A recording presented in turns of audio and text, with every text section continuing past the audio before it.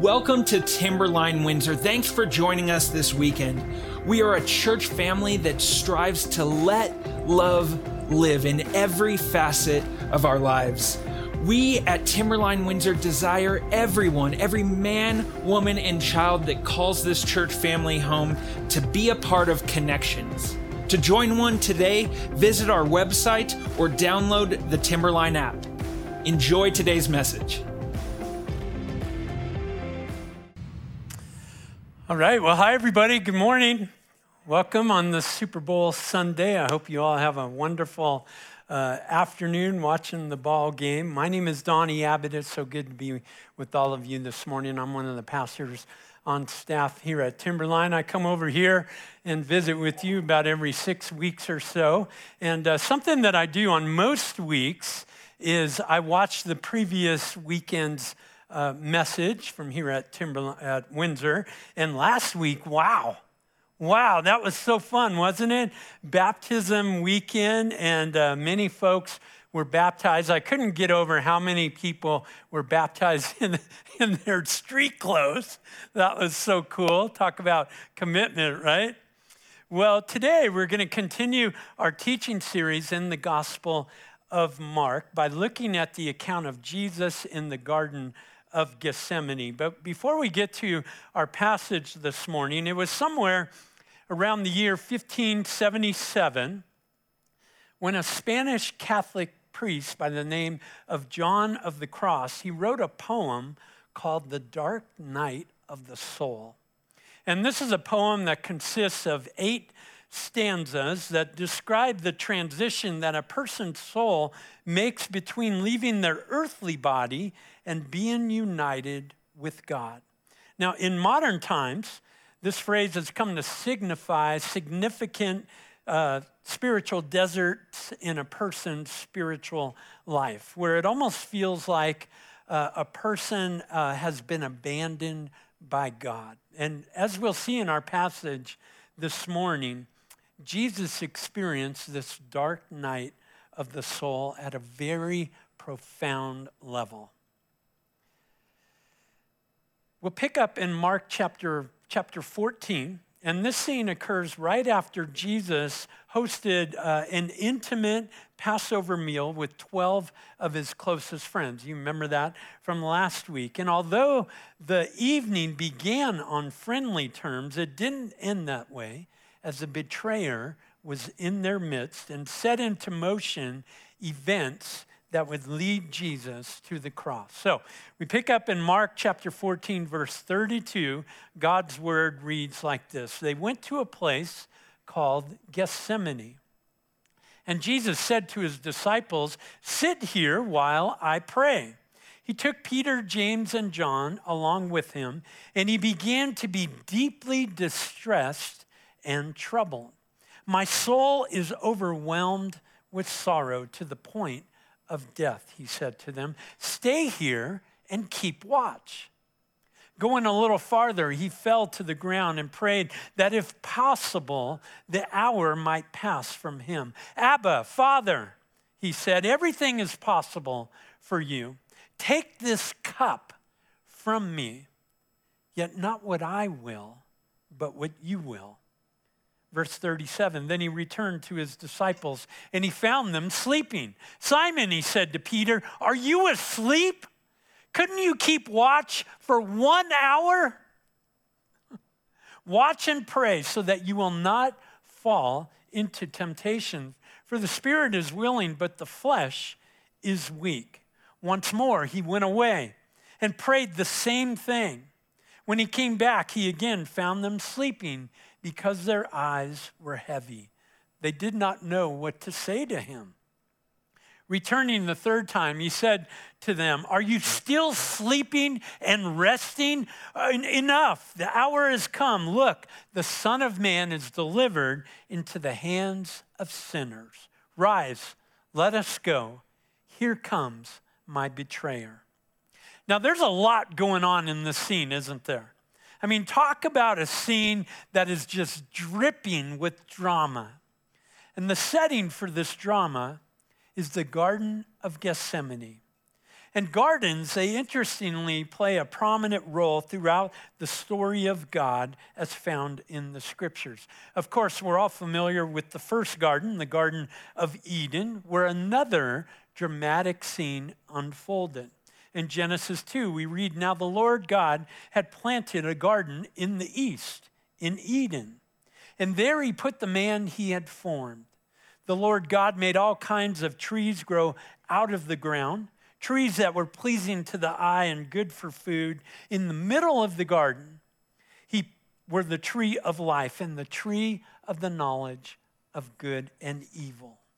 Now Eden, this perfect place, was a garden where God placed mankind to enjoy his creation, but also to enjoy a deep, wonderful relationship with him. But as we know, at some point, man rebelled and sinned against God, and the relationship that they once enjoyed had now been broken.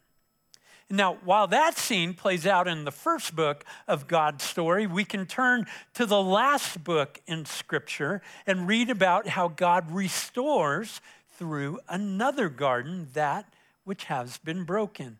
Revelation 22 says, "Then the angel showed me the river of the water of life as clear as crystal, flowing from the throne of God and of the Lamb down the middle of the great street of the city. On each side of the river stood the tree of life, bearing 12 crops of fruit, yielding its fruit every month. And the leaves of the tree were for the healing of the nations. No longer will there be any curse." And somewhere in the middle of these two gardens is the Garden of Gethsemane. Now, the account of Jesus at Gethsemane is found in all four of the Gospels. Matthew and Mark's are almost identical in nature. Luke's is a little bit shorter, but he provides us with an interesting angelic visitor that the other three don't mention. And of course, John's account focuses almost entirely on Jesus' arrest. Now, Gethsemane is a Hebrew word that means oil press. Just as olives are pressed to produce the rich liquid that people the world over enjoy, so too would Jesus come to Gethsemane and be pressed by the weight of the sins of the world. And if you were to travel to Jerusalem today, a visit to Gethsemane would definitely be on your itinerary. Now, the size of the garden is probably much smaller today than it was in the day that Jesus lived. And no, contrary to what some might believe, the olive trees currently there, although they're very old, were not present during Jesus' ordeal. As those trees, they were probably burned by the Romans when Jerusalem fell in 70 AD. But in this account, in Mark, we see how shortly after dinner, Jesus provides you and I with an example to follow. That when faced with hardship and life gets overwhelming, to pray. So that's the first point. If you're following along in the outline, when faced with hardship, pray. Now that might seem like a no-brainer. I totally get that. Of course, when faced with hardship, you and I should pray. But if you're anything like me, I actually find it much easier to pray when things are not going so well in my life than I do when things are going good. But in this moment, Jesus does what he often did in either good times or bad, and that was to pray. Now, the challenge for him in Jerusalem on that day, it was bursting at the seams with people who had arrived in town to celebrate the Passover. And although figures vary greatly about how large the population of Jerusalem was at the time, it's safe to say that the population swelled by 3 or 4 times during Passover week and could have easily approached 150,000 people. So the place to pray during all of the hustle and bustle going on in the city was the Garden of Gethsemane. And during that week, it would have been the quietest place outside of town and was a place that both Jesus and his disciples were familiar with as they visited there often. And as we read, accompanying Jesus in the garden are Peter, James, and John, the three guys whom Jesus trusted the most. They were also the three guys who were most prominent in forming the early church. And this one early church father, he said that Peter, James, and John were the ones who saw the glories of the transfiguration and also the griefs at Gethsemane. So what we see in this scene is the importance of prayer, but also the importance of friendship, especially when one is facing struggles and challenges in life. And we all get this, right? We all understand our need for friends, people who will offer support and encouragement, people who will bear with us in good times and bad. Peter, James, and John were that to Jesus. Now, these next 3 points in our outline were shaped by Pastor John Mark Comer's guide called The Solitude Practice. And I highly recommend you check that out, The Solitude Practice. Because the content in that guide is so rich that I wanted to share it with you this morning. Because what is observed with Jesus at Gethsemane are three movements of the soul, 3 ways Jesus engages with the Father in prayer during challenging times. And the first movement that we observe is this: Jesus gives God his feelings. He gives God his feelings through lament. You know, one thing that I love about the scriptures is that its writers did not hide the humanity of its characters. In this passage, we see 3 times how Jesus separated himself from his friends to go off and pray, and each time he came back, what did he find them doing? Sleeping. Yeah, a very human thing to do, right? Especially late at night.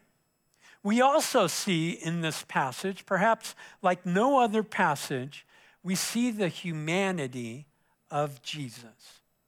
Now, throughout the Gospels, we've read how Jesus is the one who heals, he restores, and provides comfort to those in need. We've seen how Jesus extends care to lepers and blind people and dead people and other people who are just unclean. But we have also seen Jesus display human emotions as well. You remember the time when his good friend Lazarus died. Jesus wept. He was overcome with grief. We've also seen him overturn the money changer tables in the temple courtyard. And in our passage today, we see his vulnerability. Here he's sharing his feelings. He's pouring out his heart to God in lament. Now, lament is a bit of an interesting word. It's one that we tend to shy away from because usually what's involved with lament is pain and suffering. But as we all know, pain and suffering are as much a part of life as is joy and hope. And the dictionary defines lament as a passionate expression of grief or sorrow. A passionate expression of grief or sorrow. I like how Denver Seminary professor Dr. Douglas Grodice explains lament. He says lament is facing inescapable suffering with virtue. Dr. Grodice, he learned firsthand what it was like to face suffering with virtue, as his wife, who was in her 50s, died from dementia. And one thing Dr. Grodice learned during this difficult season is that lament is holding deep sorrow over tragedies and struggles in life and simply sharing those struggles and tragedies with God. And that's exactly what God wants from you and I. He wants us to cry out to him when we are experiencing pain in our lives. Now, this lamenting with God can take on many different forms. One can be angry at God. You can yell at God. You can be frustrated with God. But we typically don't like to think of interacting with God in those ways because we think there's something wrong if we display such emotions to God, like it's irreverent or it's unholy or it's not the Christian thing to do. So instead, what many of us do is we stuff those feelings, or we go on to express those feelings in unhealthy ways. Some people will pursue addictive behavior to numb what they're feeling. Others will simply just kind of disassociate and maintain a more stoic approach to their struggles. But as we see with Jesus' example, lament is specific in that he shows us how we are to take our heartache and pain and sorrows to our loving Father. The second movement of the soul is Jesus gives God his desires. Please, Father, I don't want to do this. You know, when we lament, we're sharing with God what it is that's troubling us, but we also are sharing with him what we would like him to do with what it is that's troubling us. What is our desire in this moment or season of lament? And here, Jesus is asking God to take this cup away from him. Now, I don't know if you're like me, but I'm reading this passage of scripture and I'm like, cup? What cup? Did Jesus have a cup in the garden with him? Where did this cup come from? Well, what we oftentimes forget is the significance of the use of cup throughout Scripture. We read in several places how it's used as a metaphor for the blessings of God. In Psalm 16, we read, Lord, you alone are my portion and my cup. You make my lot secure. The classic psalm, Psalm 23, states, you prepare a table before me in the presence of my enemies. You anoint my head with oil. My cup overflows. It's also used as a reference of salvation, Psalm 116. I will take up the cup of salvation and call upon the name of the Lord. But the use of cup can also represent God's wrath or his judgment. A cup of judgment was a common symbol that people were used to in the ancient world. We know that the Greek philosopher Socrates, instead of being humiliated and cast off to live in exile, he drank a cup of hemlock, which was a cup of judgment. And we find the metaphor of cups as judgment in several places throughout Scripture. One is in Isaiah, where we read, awake, awake, rise up, Jerusalem, you who have drunk from the hand of the Lord, the cup of his wrath. You who have drained it to its dregs, the goblet that makes people stagger. The cup of God's wrath Isaiah refers to here would take the form of the Assyrian invasion of Jerusalem somewhere around 700 BC. And then moving over to the prophet Jeremiah, we read in chapter 25, this is what the Lord, the God of Israel, said to me.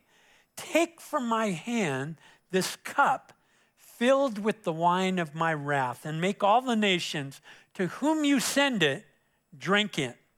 When they drink it, they will stagger and go mad because of the sword I will send among them. This cup of God's wrath would take the form of the Babylonian invasion of Jerusalem in 586 BC. So we can see that metaphorically, cups were used as an instrument of God's wrath and judgment. And this is kind of lost on us modern readers today, but in the ancient world, drinking this cup of judgment was just a natural thing to do for the consequences of sin. So with that in mind, as we head back to the scene in Gethsemane, the wrath of God is the cup Jesus is referencing here. He's asking God, if possible, take this cup away. Because this is a cup that's filled with every sin known to mankind. It's a cup that holds the very wrath of God. You might remember last week in the upper room at the Last Supper, Jesus offered his friends a cup of salvation and blessing. But here at Gethsemane, Jesus would drink a cup of judgment and wrath and death by willingly going to the cross in your place and mine. He drank the cup of God's wrath and judgment so you and I would not have to. Charles Spurgeon, the famous pastor, he said this, but his love for his people was so strong that he took the cup in both of his hands, and at one tremendous draught of love, he drank damnation dry for all his people. He drank it all, endured it all, he suffered all. And finally, Jesus resigns himself to our final point. Jesus gives God his trust. He comes to this place of surrender.